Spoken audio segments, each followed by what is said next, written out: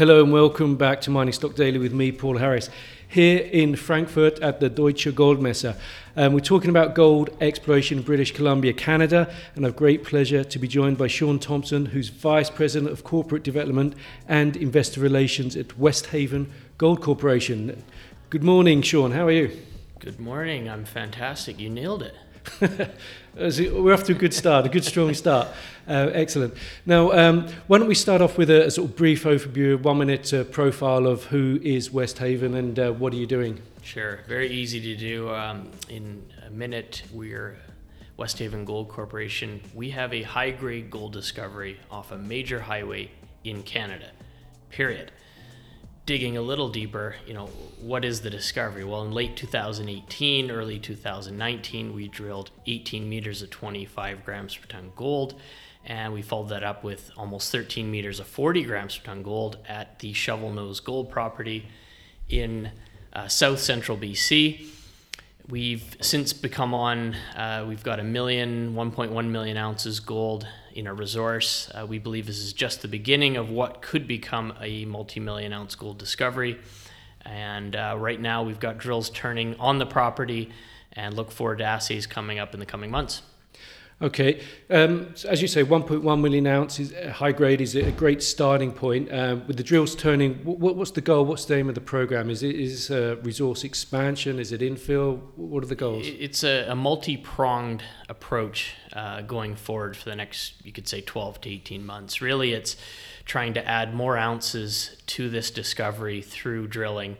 Expanding on the resource, the dominant 4-kilometer structure which hosts this 1.1 million ounce resource has a lot of potential in the gaps and at other areas along this key structure. So we're drilling to add to the resource, hopefully getting that up to a good threshold of 2.5 million ounces, maybe even higher. Along with that, it's discovery through outside targets on this key structure on the property.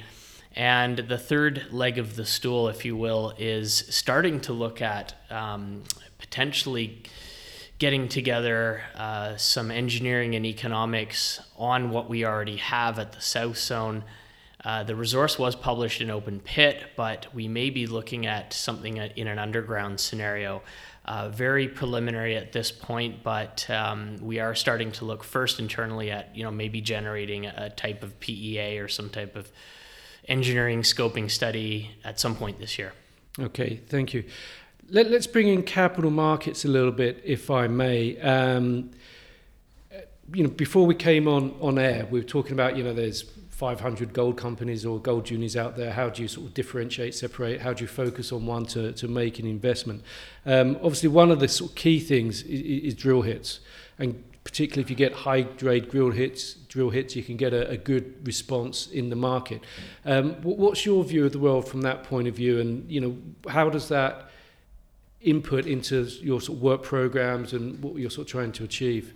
Yeah, I mean, at $2,000 gold or slightly higher today, it really is that trickle down, right? You buy the bullion, okay, you buy the producers, Large Barrick, Newmont, etc. Then you go down to single asset producers, then maybe you go advanced developers, and then the juniors are sort of that last tranche of where you're going to get the huge leveraged plays on, a drill hit or a discovery results. And if gold really has a move here to 2,500 or higher, eventually those juniors are they're gonna rip. I mean, that's where you get the best leverage. So we're still in that junior explorer category, albeit we do have a resource and we're starting to slowly go down that development path in a sense, but really it's going to be value through exploration and drilling and drill results. For example, in 2022, we drilled the highest grade drill hole ever on our property. We drilled 23 meters of 37 grams per ton gold at the FMN zone, and we added 50 million to our market cap in 2 days. So it shows you the power of a hole of discovery. We do expect to have results coming out in the coming months throughout the remainder of the year. So hopefully there's some more of those high grade within that. And again, you'll get the value driven through drill holes, right? Does that this is perhaps going to be a bizarre question, and apologies for that in advance. But you obviously got your geological model you're working to, and you obviously want to add information to that, whether it's expanding the resource or infilling. But given that if you put out a really brilliant hole, as you say, you can add 50 million to your market cap in a couple of days. Does that sometimes give you the temptation that okay, we need to get a good result out, so we know we're going to get a good hit here, let's put a hole in here, because that will resonate in the market and perhaps enable us to draw more attention, possibly finance, and to be able to fulfill the broader program, the wider program? I'm sure you see a lot of that in our industry. That's not something we typically focus on. It's more, this was a new discovery, this FMN zone. So again, the 1.1 million ounces, and the main discovery was the south zone. This was 2 kilometers away, on strike, on trend, but this was a new discovery. We drilled a hole in an area we thought may have potential, and boom, it did. So it wasn't, going into a known area and saying, hey, we're just going to try to pull out a high grade hit for the sake of increasing our market cap. This was a new discovery, on trend, on strike, and the market accepted it. They said, wow, okay, great. You've just, it demonstrated the strength of this system, demonstrated the potential to strike. So that's more our strategy, is looking for these new areas of pockets or pods of mineralization, if you will. Okay, well let's sort of talk a bit more about where you are, the region you're in, because a lot of people, when you talk about gold exploration in British Columbia, you automatically think about the Golden Triangle, but you're not in the Golden Triangle. You're nowhere near it. In fact, you're in what's known as the Spencer's Bridge Gold Belt. Tell us a little bit about that, where it is, and perhaps how it's different from the Golden Triangle. Yeah, so the Spencer's Bridge Gold Belt is south central BC. If you think the Fraser River Gold Rush back in the 1800s, 1858, really, thousands of prospectors were drawn to the Fraser River with dreams of panning and sluicing and striking it rich on the Fraser River. They were coming from San Francisco. They were coming from all over the world. We believe the source of that gold was, in fact, this gold belt. There needs to be a lode source coming from somewhere up in the mountains and the hills, and we believe that our shovel nose and our Skunka, which we actually drilled last year as well, proves that there's high-grade gold on this belt. So that was sort of our big picture story. But you're right, we do often get confused as being, BC, you must be up in the Golden Triangle. Well, no, that's not the case. This is a new belt, a new discovery, and we're hoping there's going to be many more in the years to come. Are there other operators in the area? Are there producers in the area? Yeah, so you've got Teck's Highland Valley, which is copper, but that's a big producer in the area. You've got New Gold's New Afton. You got Copper Mountain down to the south, which now looks like it's going to be Hud Bay. So there are other operating mines in the area. The thing is people were always looking for porphyries off to the east of this belt, and they were sort of overlooking the gold potential.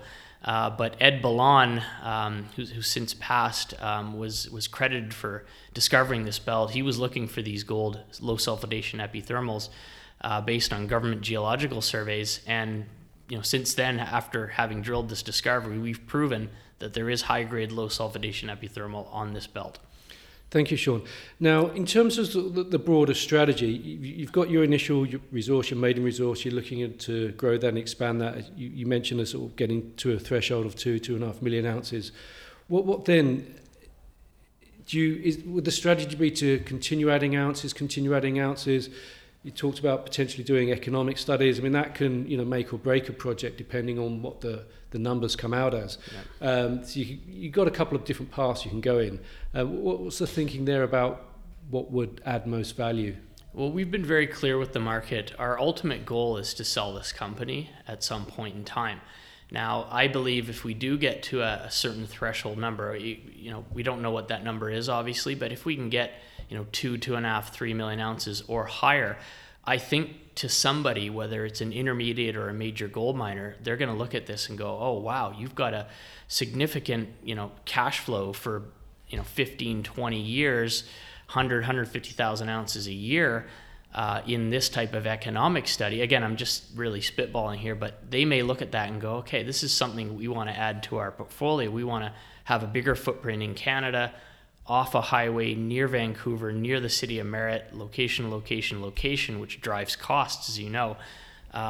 So we think that would be a potential catalyst for a takeout.